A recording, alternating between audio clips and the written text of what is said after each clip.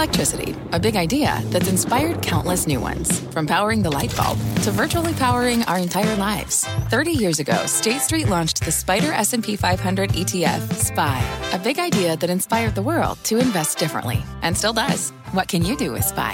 Before investing, consider the fund's investment objectives, risks, charges, and expenses. Visit ssga.com for a prospectus containing this and other information. Read it carefully before investing. SPY is subject to risks similar to those of stocks. All ETFs are subject to risk, including possible loss of principal. Alps Distributors, Inc. Distributor. Fast Money does begin right now. The Dragon's going to win. Thank you all from Times Square. I am Brian Sullivan in for Melissa Lee. And your traders on the desk tonight are these guys: Tim Seymour, Carter Worth, Steve Grasso, and Guy Adami. Tonight, we dig into the hottest IPO of the year, Beyond Meat. Shares up 250% since they debuted. The shorts, they're getting cooked. And the one major analyst covering the stock is here with the bull case, and that's no bull. But we start with what was a wild week for the markets and your money. Investors buying and selling on nearly every trade headline, and the markets valiantly but futilely trying to make a comeback from Monday's rout. Tension in the Middle East and the growing possibility of a conflict with Iran adding to the nervousness as well. So, what is the macro market telling us, if anything, Guy Adami, yes, sir, about the trade deal, and is all this volatility maybe a chance to get in or get out? First of all, great having you here. You do yeoman's work each morning at 5 a.m. Great. 10 the hard way today, bros. 10 the hard way. It's a 5 and a 5. I knew that. I play card. Listen, I'll say again, I've thought the market's going lower for a while. I've been wrong. But this week, in a lot of ways, has sort of solidified my view. I think 2940 in the S&P, and we have a great technician, Carter Worth, will tell you that's pretty good. It's a pretty decent double top. And I'll say this again. I think we're further away from a trade deal now than we were 15 months ago when all this nonsense started. I think that's negative for the market. I think the market goes lower. Do you think the market has been sort of becoming callous to all the negative headlines? Maybe, but I think that's actually makes it worse. That I think this complacency is coming in. People think, doesn't it feel like, sorry to interrupt your answer, but doesn't it feel like Brexit to you? Not Brexit, really. We had all these bad headlines. I know it's 10 times bigger than Brexit, or maybe more. You can make the case. But a lot of times we're selling off on these headlines, and it's not grabbing hold of the market anymore. We've only had a couple days to digest it, so it's probably too soon to tell. But I think you're getting to that point. Is it 10 times bigger, Guy, I don't know. than Brexit? Honestly, the amount of dollars we're talking about, even with the next round, is still not that much on a $17 trillion economy. It's the behavior of the elements, right, of the constituents that make up the market. The market's not important here. What's important is that it's all defense all the time, right? Since the September high, the plunge in the recovery, what's leading? Utilities, staples, REITs. What was leading this week? The same thing. What's been leading for the past 15 months since the blow-off top in January of 2000? Defense. And nothing is changing that. All of the hope for beta and cyclicality in banks, industrials, it's misplaced and it's misguided. They're not working. Well, yeah, I, rather than trying to look at the market over the next 15 months or really where we're even going to be in 3 months, I would point to the things that happened this week. First of all, this is the second down week in a row this year. We haven't had that, at least in 2019. It's the first 4-week losing streak for the Dow in 3 years. Okay, so the numbers are kind of scary. There's some big macro stats. The things I think you should be worried about, if you look at where the Chinese yuan is, I know you're not looking at that on your everyday charts, folks, but if you think about where there's really actually systemic risk out there, it's there. And every time we've actually seen the yuan challenge these 5-year lows or numerically nominal terms highs, it's been an issue for markets. And if you look at EM currencies, they're blowing out. If you look at emerging markets, down 10% in 7 days, that's not a good sign. So these are factors. Yes, U.S. credit's holding in there pretty well. Obviously, industrials and the bifurcated market. Really, you can look at the U.S. and say everything's okay, but when this happened back in March and April and June of last year, Fed's still on hold, though. So I don't disagree with anything that Tim just said, but the Fed is still on hold, so money is still easy. You have no sign of inflation, no sniff, no whiff of inflation. There's still a good environment for companies to earn money. So I get that there's going to be a headwind, but we all know that headwind already. It's Tina, not Turner. Okay, there is no alternative, Guy, and I do wonder if we have seen that yield on the 10-year come down the way it has. Does that drive people back into stocks? Because the reality is the dividend yield in the S&P 500 is basically that. And risk seems still relatively low. That's been true, obviously, I think, for the last 7 or 8 years. I mean, no question. You can't argue with that. It's been true. And I understand what Steve's saying, but I think there is inflation. There's just not in the inflation the way the Fed measures it, but there's inflation in all the wrong places, not least of which asset price inflation. What Tim talked about with China is a big deal. And I'll take you back to August of 2015 when the Chinese devalued. By February of 2016, the S&P had cratered down to 1810, if we all recall, and I think most of us do. So I'm not suggesting we're on the precipice of that, but it is a big deal. So and it pains me to say it, but Tim made a very important and cogent point in the show. And if we can bring up that yuan chart again, here's the thing. Is this the as we called it earlier this week on Worldwide Exchange, the soft tariff war, the devaluation, the market bazooka, if you will, Tim, the fact that China doesn't talk about it. You know, it's not an express action, slap the tariffs on. But that may be a bigger threat than another 10%. Well, you have a dynamic here where if you read the Chinese press, they are basically saying we don't need to do anything anytime soon. And this is a different dynamic than I think you've actually seen. You've seen this outspoken, hey, let's get to a place where stalemate begins to unfold because that's where we can do best. I think you have to follow bond yields, and I think ultimately that's not a good sign. So back to Tina. I know guys got a favorite Tina. Look, the Tina for equities right now is what's the multiple you want to pay for the S&P? Because I think we've got a pretty good assessment, at least for now, where EPS is going to be. Let's call it somewhere between 165 and 170 if you want to drive a wide berth. And you could put a 17 multiple on that and be in trouble. You could put a 19 multiple on that, which we have done during times like this, and equities have been absolutely fine. And in terms of China, which is the big thing, I mean, there is no analog to the 15-16 stimulus. I mean, that was something that was multiples bigger than what they're doing now. And China's already faltering. Yeah. We are not getting that tailwind. Before we move on, let me ask Grasso a direct question. If the Chinese yuan continues to fall, if it breaks 7-1, is there any way U.S. stocks can move higher? Yes, I do think they can move higher. I think that the biggest scare even with the yuan, I don't want to say collapsing, but falling. I think the biggest scare for the markets was trade, and then it segued into there's such a large gap between what we sell to them and what they sell to us that now was they were going to sell treasuries. Now that is no longer a scare because all we've seen is yields collapse. So I think we're all creating these things, and they're not existing for the market as a hurdle. I just think also, we've talked about the VIX a lot this week, and I think it's also important to talk about volatility not being where it might have been at other times during a move like this. And that actually, this is a great time to be buying protection. Yeah. I was actually rolling down some puts today that expired, and frankly, very happy that the vol environment by the end of this week had calmed down substantially. But are you buying let's go around the horn and talk about what we bought today. Are you buying, Tim, other protection for the market then? Yeah, it's overall protection, and it's in things that I think are highly correlated to growth or lack thereof. So I'm basically short small caps. I'm basically short some cyclicals. I'm basically short some semis just in case that can cover me for some names that I frankly like to own. By the way, that paid off because small caps, the S&P Small Cap 600 down 3% this week, the worst by far of any index. Guy Adami, did you buy anything? Healthcare. Look at healthcare. You know, Tim, Power Pitch. We do a segment on this show, by the way. We call it Power Pitch. Yeah, it was United Health. That was the day they showed you wearing that booger shirt. Pardon me?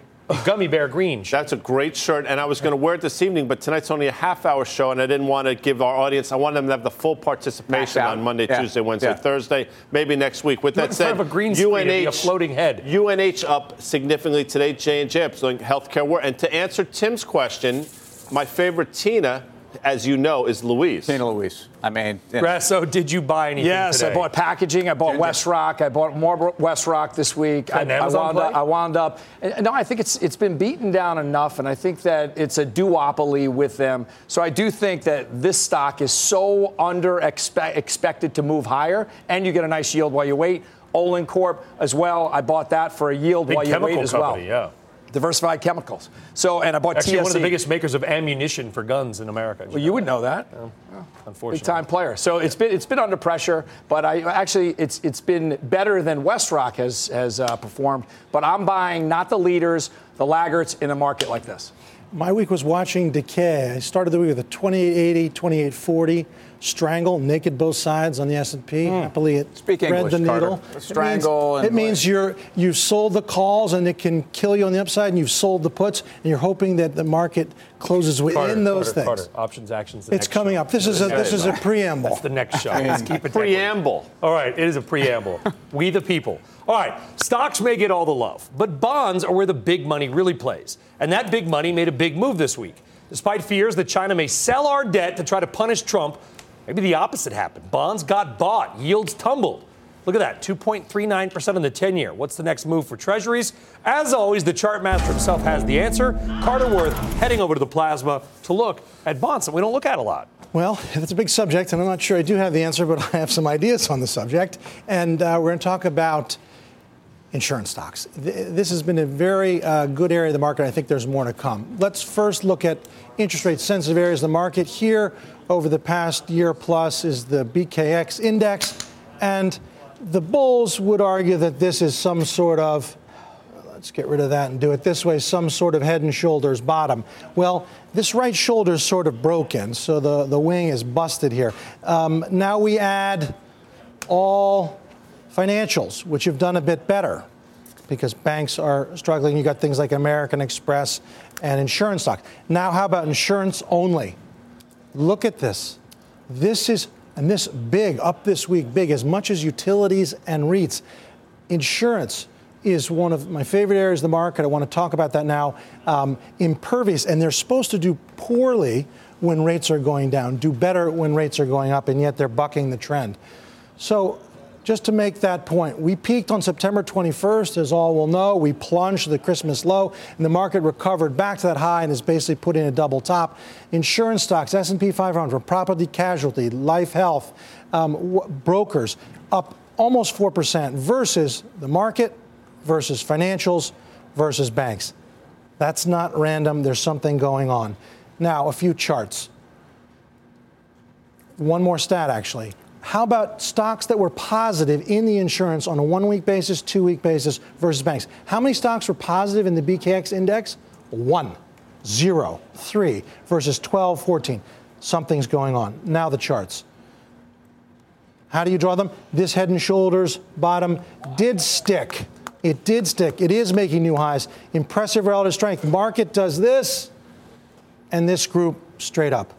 All right, 3 stocks in particular. MetLife. So many ways to draw the lines. You've got the head and shoulders bottom. You've got a big old cup and handle. Any way you splice it, I think this breaks out and goes to a new high. That's life health. This is property casualty. Chubb. They'll give you insurance on your antique clocks, that kind of thing. Either way, look at that. Beautiful. And then finally, a broker, Marsh & McLennan. Look at the tension here. Well-defined tops. Again, up on the week. I love this area of the market, and they're all very low beta. CBW, tremendous work as always. Do you think the stocks are saying that the bond market's wrong, or are the stocks just getting ahead of themselves? Because as you pointed out correctly, these insurance stocks should not be doing this well in an environment where rates continue to go down every day. Right, and that is the disconnect that is inexplicable to some extent, because the bond market is most likely right, and certainly these stocks would be wrong relative to the bond market. I think they're just in a rare moment where they're going to prosper regardless of the fact that rates are going lower. All right, Carter, great stuff. Why don't you work your way, mosey, as we say, back on over to the desk here. Anybody else around the desk? Steve, Tim, Guy, do you like the insurance stocks? I tell you what, the insurance companies, I think, actually do better in a lower rate environment because they have lower funding costs. Now, on some level, that could also then equate to lower rates in terms of treasuries, also are a lower growth environment, which leads certainly to more credit risk out there. But the insurance companies have largely been, Carter had some great charts there, but this has been dead money for 2 years. So the question really is, if you think this is their moment to shine, I'm not so sure. I mean, that Chubb chart looks like it takes you right back to where it's been struggling at resistance around 148, 150 for the last couple of years. But I also just have been someone that thinks that banks are more maligned than they should be at this point with their valuations where they are. Yes, they've done nothing. They're not going to lead you. But I feel comfortable owning some of these balance sheets. I mean, it could just be people being defensive. There are people who have to be allocated to financials, and they're saying, well, notice how well American Express. Right. I'll hide in Aflac. But either way, the performance is the performance, and it's hard to fight that kind of MetLife up 15% with a yield over 3%. Sounds like not a bad place to hide. I think you hit it on the head. I think people are just hiding there. They have to be allocated to that sector, so why not be speaking of Amex, Guy, we did a segment on the show a couple of days ago that interest rates on credit cards are at all-time highs. 17% is the average when you take out a new card, but yet funding costs are lower. That would seem to be money in the bank for the Visas, for the Amex. And look at Visa and MasterCard yesterday. I mean, obviously different companies from American Express, but the transaction companies have done very well. But you mentioned that. Auto delinquencies at a 9-year high. So people want to say what great shape the consumer's in. If you look below the hood, I don't think it's great. The consumer's in great shape at all. Okay, good stuff. Coming up, Beyond Meat has been beyond amazing. Shares up 250% since the IPO. The only major analyst on Beyond Meat is here today just for you. And speaking of IPOs, Uber trying to gain back some of the ground it lost since going public. We're going to hop right on that stock and then talk about how you can make a little extra cash when you trade it. As always, we are live from Times Square in New York City, and there is so much more Fast Money right after this.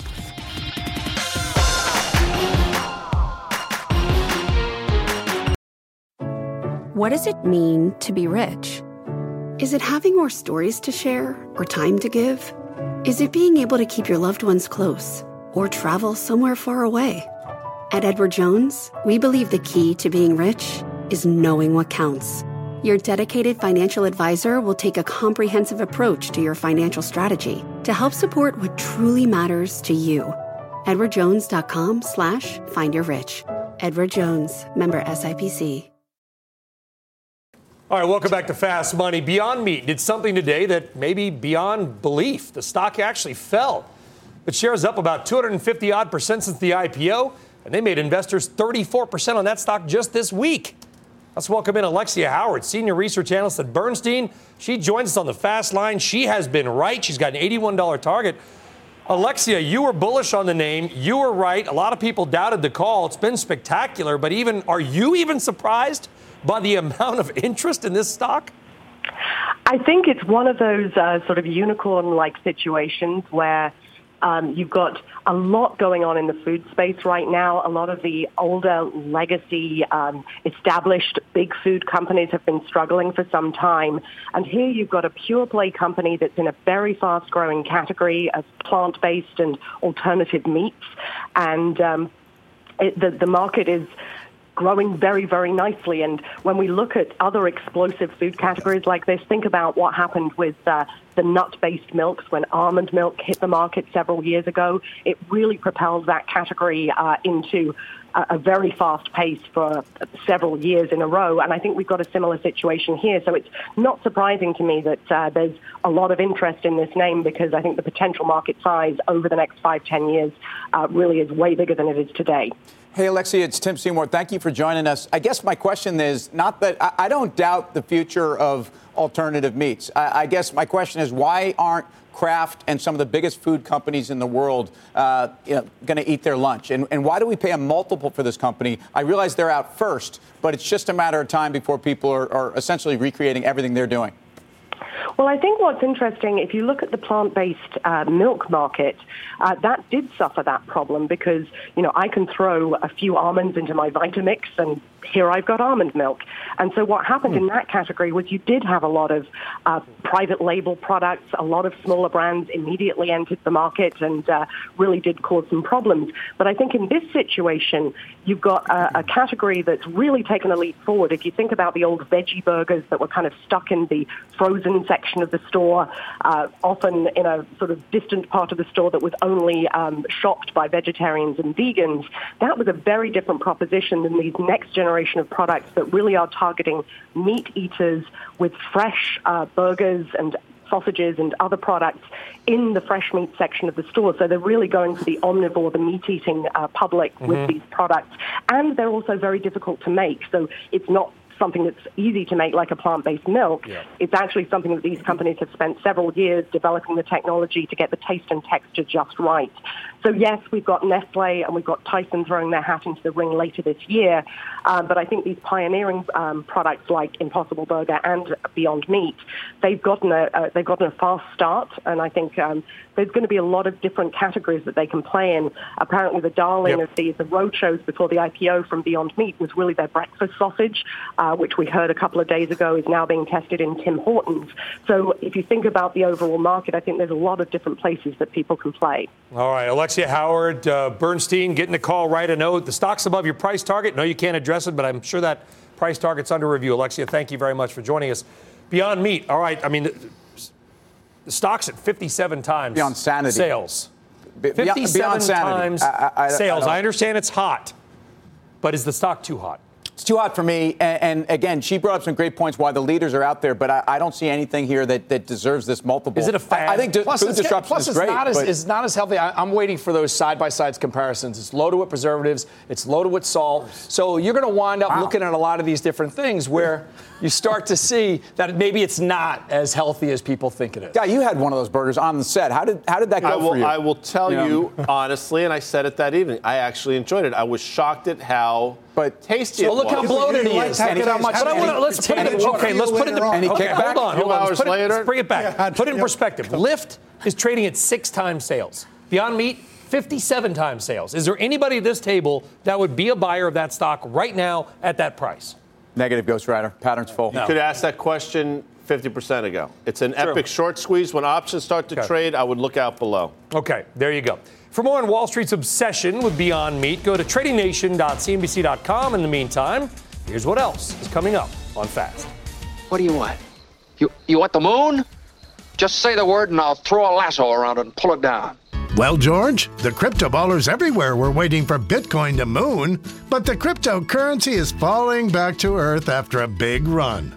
We've got the details on what went wrong. Plus, Turn the car around. after a bumpy ride to its public debut, Uber shares have done a 180, and we've got a way to buy the stock with just a little extra insurance.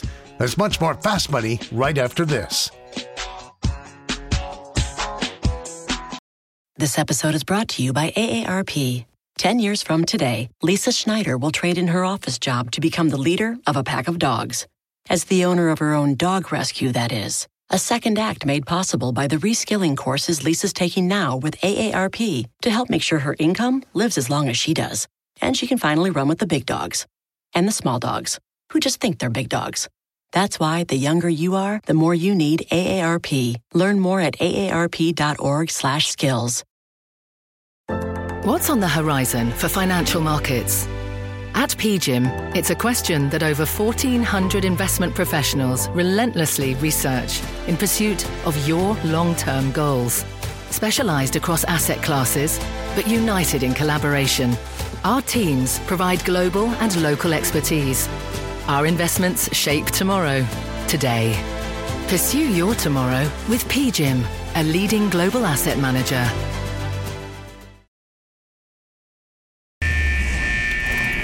All right, as the snazzy graphic suggests, there is a Bitcoin alert. And check out the nightmare Bitcoin had last night, plunging more than 10% at one point, ending down 8.9%, $700 drop, $21 billion wiped out from the market cap. Now, the fall coming after a very impressive week and what's been an impressive year.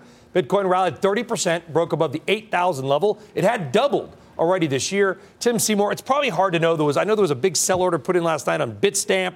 They were looking into it. What do you think was behind the wild swings in Bitcoin? Well, first of all, you had all the Bitcoin folks in New York. There's a big conference going on. There's certainly been a lot of enthusiasm around it. You've actually traded, if you follow a trend line off of that April 4th kind of rally where it spiked higher, you actually still are above that trend line, which probably takes you up to around 6,800. So if you're a charter, and I know we have one on the desk, I bet Carter's got a view on this. I mean, the bottom line is you got to a 95 9-day RSI even for Bitcoin. That was extreme. Got out of every band, didn't it? And the move up is what was important. It gapped up. There's only been 5 times it's gapped in the past year. All those other gaps have been closed. This sell-off practically closed the gap. I think you buy it. Okay, let's go around the horn. Time for the final trades, guys. Tim Seymour? Yeah, we like to beat up on banks, and I realize it's not been a great run, but J.P. Morgan is a name I go to sleep at night with right now, and I do think it's a valuation I can own. Carter? Chubb, insurance. That's it. That's the pick. Thanks. See you in the next show. Steve? Lennar's been a holding of mine. I've said wait to buy it until it holds the $50 mark. It's held the $50 mark since April 4th. I think you're okay to be a buyer. I'm still long Lennar, LEN. All right. Kayadami. Man, a few words, Carter Worth. Sometimes less is more, as it turns out. I appreciate you being here. It's amazing. 5 a.m., 5 p.m., but UNH going high. 5's the hard way. There we go. Guys, thanks for making it easy. We're done here, but Option Action and Mr. Carter Worth starts right after the break. That was nice. This podcast is supported by FedEx. Dear small and medium businesses, no one wants happy customers more than you do. So you need a business partner just like you. Like FedEx, who understands your passion for serving your customers because they have the same commitment towards you. That's why FedEx offers you picture proof of delivery, packageless and paperless returns, as well as weekend home delivery to 98% of the U.S. on Saturday and 50% on Sunday. See the FedEx service guide for delivery information. What's more, FedEx Ground is faster to more locations than UPS Ground. Trust FedEx for timely deliveries. See what FedEx can do for your business. Absolutely, positively FedEx.